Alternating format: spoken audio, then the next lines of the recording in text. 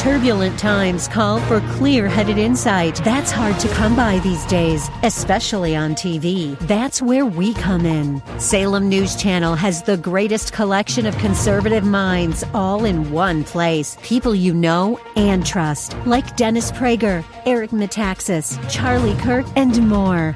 Unfiltered, unapologetic truth. Find what you're searching for at snc.tv and on Local Now, Channel 525. This is Carol Platt Liebau for townhall.com. Donald Trump has been indicted for the third time for what he said and did between the 2020 election and January 6th. There's plenty about Trump's conduct to criticize.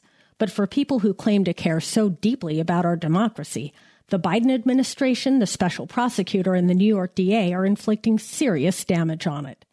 For any country's justice system to survive, people must believe in its fairness. The Trump prosecutions are destroying that. The New York and January 6 cases depend on legally shaky, novel applications of the law.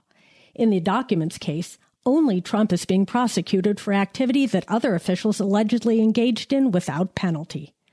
A special counsel was named only after Trump announced his presidential run. Indictments came in only after he took a commanding lead in the primary.